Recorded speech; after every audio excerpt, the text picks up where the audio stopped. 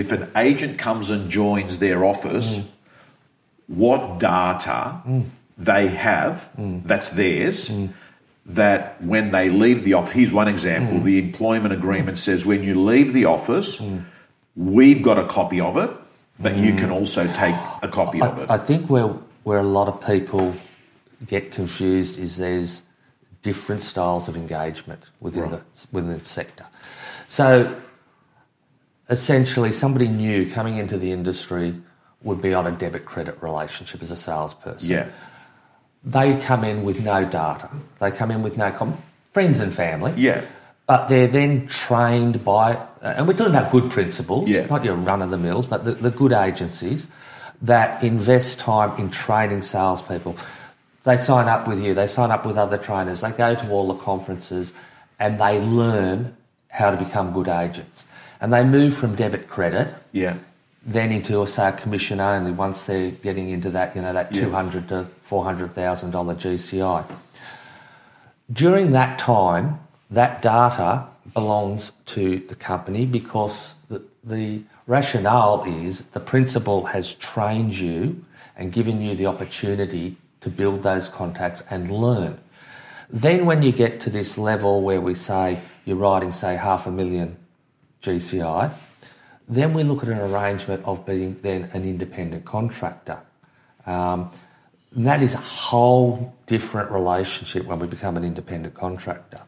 And I think what we need to look as an industry is that all of this restraint issue falls away if I'm engaged as an independent contractor. And probably to go through that relationship is this. It's no longer an employee-employer relationship. It's a contract. Right. Contract between you and me. You own X real estate agency. I'm a licensed real estate agent. I get a company license and then we enter into an ongoing legal arrangement. How that would then work is I'm my own independent business now. I pay workers' comp, professional indemnity insurance. I have to employ other staff, and those staff, at least one of them must have a certificate of registration and be a buyer's agent. They can't just be a PA or an admin assistant. They must be working with me on the business of listing and selling real estate. The standard independent contractor, because I am now my own independent business, you can't restrain me. So if the relationship comes to an end and I say, Tom, I'm going to open up my own business 500 metres down the road, there's nothing you can do because I have a relation. I've brought the contract to an end. In that situation, any client I bring in is now my client. So I might run my own separate database.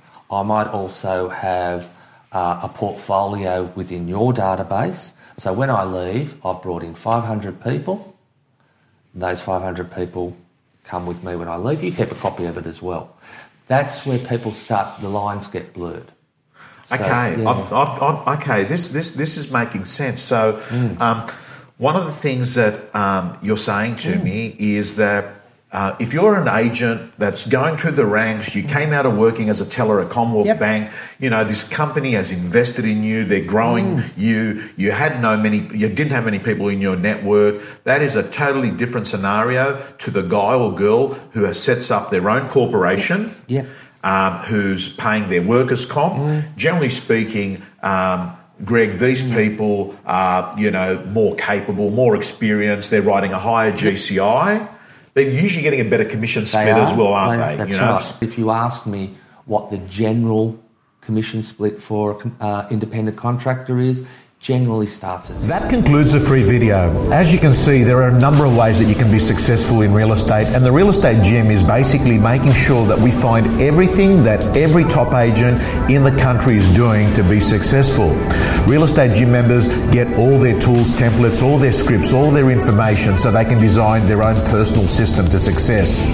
The Real Estate Gym doors are closed. You can get on the waiting list for the next opening. Just go to realestategym.com.au.